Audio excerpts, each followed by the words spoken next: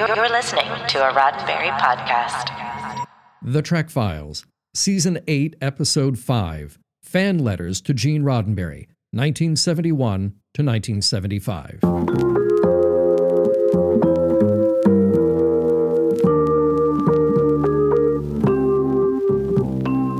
Welcome to The Trek Files, a look into the archives of Roddenberry Entertainment from the personal files of Gene Roddenberry. And now your host, Dr. Trek, Larry Nemeczek. Well, hello there, all you Star Trek fans. Hey, all you Star Trek history fans are, yes, our tech heads, our canonistas, and I always say that in a loving way. You know, all of you Trekophiles out there spelled with an F. Hey, this week, why don't we dive into the mailbag? No, I don't mean our mailbag at the Trek Files. I mean Gene's mailbag. Yeah, I love these letters, especially from the 70s.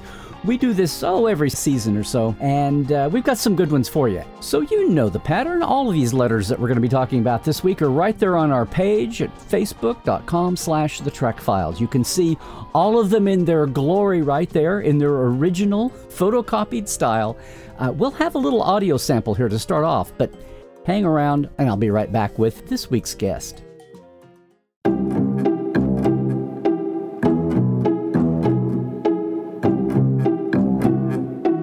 Dear Mr. Roddenberry, after spending countless hours with a gnawing at my subconscious, I've decided to give life to my half-formed feelings of regret and mourning. I have mourned the death of your very precious Star Trek, as I would mourn the death of any loved one. So, late though I may be, I wish to express to you the very real regret that I feel at its passing.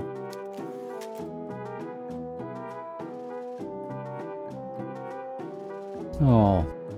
Well, at the time of this letter, we're in 1971, if you're following along on our Facebook letters. Who knew the future that Star Trek would have at this dark time in its history? And it wouldn't be the first time either. In fact, we've got a great smattering of letters here today from 1971 and 1975. And I think it's time I called in my Star Trek correspondence mail file expert. You know. You know him as the host of Mission Log and Mission Log Live all across the network, and my producer here, John Champion. Hello. Here's another batch of fun mailbag letters here. They're always fun. They're always enlightening, and they always are just such a slice of the time, but also a glimpse into the psychology of the people who are writing them. That's what's so cool. And sometimes taking a cue from even the dates, we can go back and resurrect the timeline of what's going on in the zeitgeist for fandom in that pre-internet, pre-digital world, which we think is moving slower.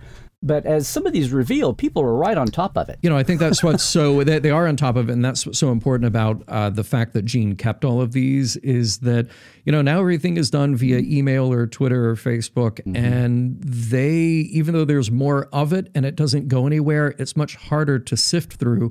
Here, when people had to sit down and put pen to paper, those papers got saved. And here they've gotten saved again by being scanned and being part of our digital archive as well. So they're preserved for the ages. And we've picked out a batch, as you said, from 71 to 75, and some very funny and light, and some very serious and earnest. And I'm just thinking, we've got so many documentaries that we've been enjoying, so many more coming down the road. But if Ken Burns ever jumped in to do a Star Trek, he's got plenty of letters that he can lovingly pass over still. We haven't lost it to the digital age yet with Star Trek. So let's dive in and lovingly pass over some of these. Yeah. So we're going to start out with one from a young fan. This presumably from the 1975 batch. This is from Beth, who writes to Paramount Studios, and just generally, but this made its way to Gene's office. And I love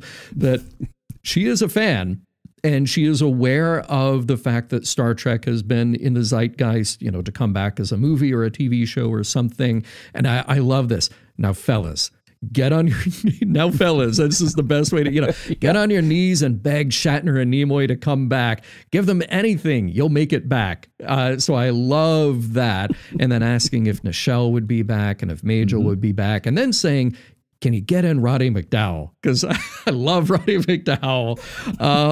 And Planet of the Apes. Yeah, and come on. And on and on. Yeah. And then I also, because Star Trek had been discussed as coming back as a movie or a TV show or a TV show or a movie, please get it on TV. We have a yucky theater in town. So please. Because, whatever is going on in Goshen, Indiana is what should drive the business model. Right. But it's awesome. So Beth's lovely. Yeah. I love that, and clearly has been paying attention enough. This is one of the rare ones where the letter is written to Paramount Studios and Dear Sirs. It's not one of those just like written to Star Trek or to Gene or to Mr. Star Trek. We see some of those. So she's trying to get this in front of some studio executives, but clearly somebody in the mailroom got it and said, "Oh, no, this belongs to the Star Trek office." Right. And well, she's obviously thinking it's definitely someone in the mail room, because I love the way her now fellas is out there. Yeah. But she also, the way people did in the early days in younger kids, she's measuring her fandom by how many books she's got. So yeah, sure. Power to her. That's about the only way you could. I get that. Right. Now let's move on to a couple back to back that are a bit more serious, a bit more earnest, and very personal. And actually, both got replies from Gene's office. It looks like Dorothy wrote back to the first one for Gene, and I think Susan wrote back to the second one for Gene. Right. So we have the 71 office and then the 75 office represented. But the first one from a fan in Canada, and that was the reading this week, was about mourning the loss of Star Trek. Yeah. And this is 71, so it's been canceled for 2 years. The second... The Save It for a Fourth Season campaign didn't work. Right. And we're talking about how Gene's in that funny place of moving on to something else, because you can't be yesterday's success in Hollywood. Yeah. He's got to be fresh and new.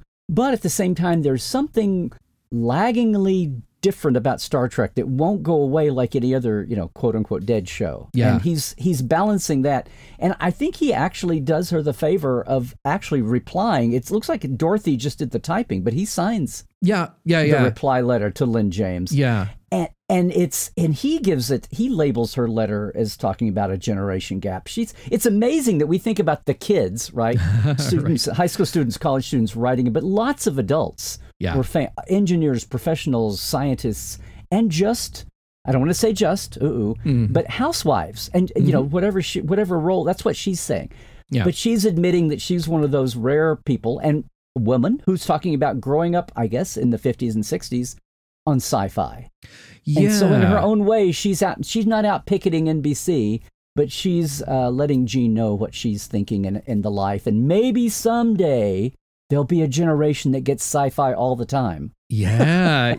Right? There's a lot to be revealed in this, and it is very thoughtful. And we have to assume that Mrs. James here was born around 1949, 50, 51. Right. And she says that, she is this rare child who would pick up her mother's science fiction books. Of course, science fiction wasn't a new genre by any stretch, but it was a rarity for a young woman to be that invested in it as she was, and then very excited about Star Trek being on the air, and clearly an avid fan from the beginning. But there's this sadness, this worry that I won't live to see more of that vision, or that vision become a reality. I get it, I certainly get it now. But Lynn, Mrs. James, and hopefully you're still around, realizing that science fiction is very robust and thriving. And Gene, of course, a couple of years later would answer your and other fans' calls because, well, there was an animated series, give it a few more years, and there was a movie series, and then even more TV series, more than you could possibly shake a stick at. So, but what the other thing it's almost mournful here is that she says she's 16 and 66, and the country, there was a big, I don't know if you've heard this, John, but there was a big change in America between 66, the debut of Star Trek, and 71 when she's writing here. Vietnam was dragging on, and we had all the Green Movement. Earth Day was a thing suddenly, and people were concerned about that, and it looks like she's even bridging the gap between her excited 16-year-old self already. I think she's an old soul, we would say. Yeah. She's only apparently just maybe 21 here, and she's married already, and she's looking at the world through adult eyes. Yeah. But also, I think she's looking through lonely eyes. Like maybe she's isolated because she's not enjoying. Forget fan clubs. I mean, she's years ahead of the internet and what that would bring her. And so she's sitting there in Toronto, not a small city, but I think she's feeling the loneliness that she's going to endure the loss of her Star Trek alone. And, hopefully I would hope over as the years went by that she found others, much less a whole globe of the interwebs, to partner up with. Yeah. So hopefully Lynn, if you're out there, Mrs. Dawn James, if you're out there listening, maybe we'll run into you sometime. We'll catch up. And then in a similar vein, a little bit different, but similar, we have another adult who wrote to Jean, this time in 1975, April, who is in Auburn, Massachusetts, and really writes this thick dissertation on her love of Star Trek. And there's one thing that I do want to point out. She mentions early on about she's apprehensive about the state of Star Trek, but is clearly paying attention to any mention that Star Trek gets in the news or on TV. And she talks about how the coverage of Star Trek conventions on particularly TV news, I think, is mandatory and is treated with the same amused tolerance as a reunion of Edsel owners. And then that kicks off the essay, Has Star Trek Become an Edsel? Which is really entertaining, trying to separate. In 1975. 75, this one. Yeah, 75. Yeah. And really looking at sort of her own fandom and the perception, maybe this sort of like news media perception of fandom, but then also the importance of what Star Trek really is. And then really goes through this great list of here are all the great minds who were working on Star Trek, and specifically mentions Dorothy Fontana and Norman Spinrad, Ted Sturgeon, Harlan Ellison. It just keeps going and going. And then she says, if they don't work out for you, how about Arthur C. Clarke, Frank Herbert, Ursula Guin, Larry Niven, Paul Anderson, Ted Sturgeon again, Roger Zelazny. If we look at this, and the great thing, since she's a formal letter writer, and she's dated her letter, we can see that August 28th, we know that in the great Star Trek timeline, Jean has just what we now call written the God thing. And had it rejected just this month. So I'm thinking she's reacting to the news reports that, well, kiddos, the Star Trek movie is on hold, and it may not happen after all. And she's writing out of fear of that. And of course, within a few months, they would resubmit it, and then came along Jerry Eisenberg producing Planet of the Titans with the two British writers, and then that would fall by the wayside. Yeah. And then we're into Fifth Network, and then we're into motion picture finally. But she's writing in the middle of the first of those hurdles that was just on again, off again, driving Star Trek fans crazy in the 70s, even as they hung in with their passion. And boy, she's hanging in with her passion. Oh, yeah, it is very passionate. Because she does talk about how, obviously, how touched she is by Star Trek. And then that last paragraph in all caps with an exclamation point, we are not victims. And then there's this very sort of floral thing about the spirit of the Enterprise and endurance, and it's clearly very well thought out, and she is spilling her poetic soul on this page here to Jean. She is so poetic. As I read her letter, her if in fact the glory cannot be recaptured, I'm going into NFL Films voice. Yeah, it's perfect. Yeah. And then her last paragraph, her "We are not victims," is sounding like a Kirk speech. It is. She is so wrapped up. Yeah, right. Yeah, very much so. And then you've got Plato's stepchildren Spock verse here at the end. Like maiden wine. Yeah. It's amazing. It's amazing. So, and that one, of course, also got a reply from Jean's office. That one from Susan Sackett. That's from Susan. Now, let's close out today with some fun ones, because, there's just so many fun letters from kids. These are all from Love these. 1975 batch. The next one is my favorite because of the very late 60s, early 70s letterhead with the ladybugs and leaf motif around it. It's very entertaining. And this one, this kid is pitching Star Trek. This is Jeanette Kennedy pitching her Star Trek story. to Gene. And it's very clear. First of all, there is a logical loophole. Not the first and not the last. No. And there is one logical loophole that she has not worked out incredibly well, which is that there is a virus that affects the person who gets it to then try to kill the next person they see. And then she kind of goes through the list. It's like, okay, then Scotty, then Uhura, then Sulu, then Kirk, then Spock, finally landing us with Chekhov in command. Okay. Now, Jeanette has a good sense to isolate McCoy, and he's working on the cure, even though he has been infected.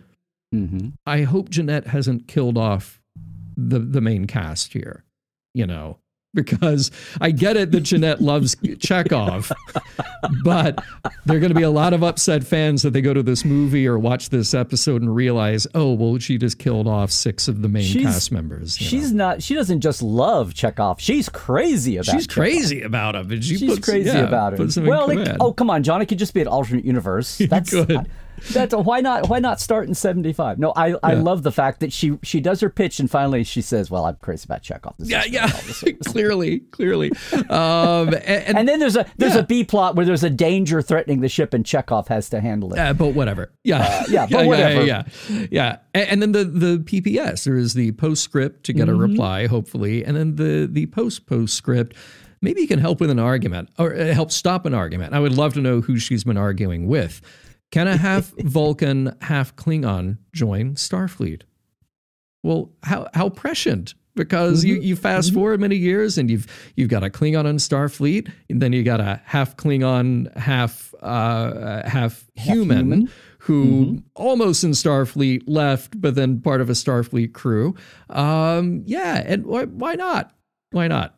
We get into all that. Yeah, you're taking diversity to a whole new level. Yeah, I know. But then I wanted to save this for last. Okay. Good old Gregory Dobbs here from Charleston. And you know what? I love how the letters, we had Sarasota, Florida, we had Indiana, we've got, letters from all over. Toronto, Canada. Yeah. But here we are in New England, good old Gregory Dobbs. Yeah. And Gregory is a fan. He's 12 and a half. Okay. Yes. Yeah. And he knows what the word belies means. He does. He's very erudite. He does, yeah. And look, and this is somewhat transactional. We've seen a lot that are like this before. It was, he's writing to Lincoln Enterprises essentially to get the catalog, and he wants to get film clips. And he saw, as did I, saw the address in that book, The World of Star Trek, and is sending off this letter to get a copy of the catalog. But what I love, and everybody else will love this too, is you get to the end and there's this, pencil drawing of the Enterprise drawn very much the way I would have drawn it at about 5 years old too. He commits it to the letter, draws it, but then P.S., I've made better pictures of the Enterprise than this. Whoops. Yeah. This had to be a one-take wonder. Yeah. So just so you know. Yeah. Gregory, I know that it's been, nearly 50 years, but I hope that in that time you've realized you could draw the image first. You could perfect that and then just come back and attach the letter to it or write around it. That would be one way to go. Or even a second page. Yeah, even just do it as a second page. That would be fine too. Look, Gregory is an impulsive guy because right there in his letter, he says, 2 minutes before writing this letter, I saw the address in the World of Star Trek.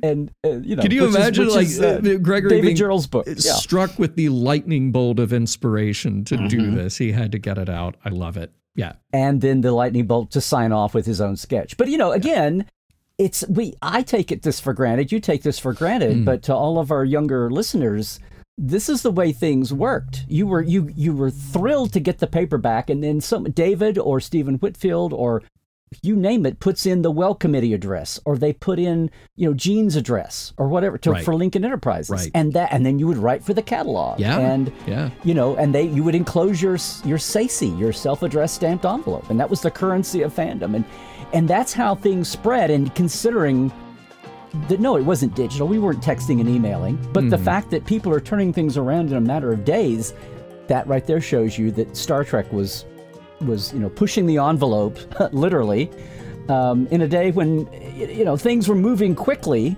for the times, even. Yeah. And things are propagating in light. The gossip mill and the rumor mill would just explode, and the commerce. He's trying to get his family. Yeah. As old as they are, they will never get old to me. But, oh no. I would love for some of these folks to pop up sometime if we ever can hear from them. Oh, that would be amazing. Anybody who knows of any of these people, I would love nothing more than to hear from them. You know what? They may have no clue about their remembering their letter, or even know that it exists, much less that it's in the Roddenberry archives. But wow, they're sitting here just waiting for Ken Burns to come and pour a camera pan across.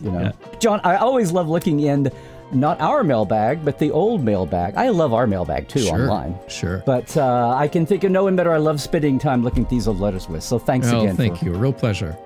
Hey everyone, The Trek Files is produced by Roddenberry Entertainment, and all of these documents and your chance to comment are available at facebook.com/The Trek Files.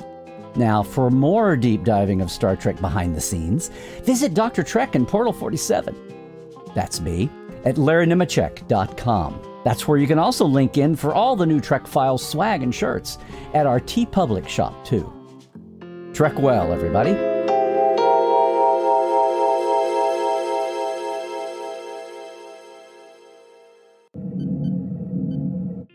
This is a Roddenberry podcast. For more great podcasts, visit podcast.roddenberry.com.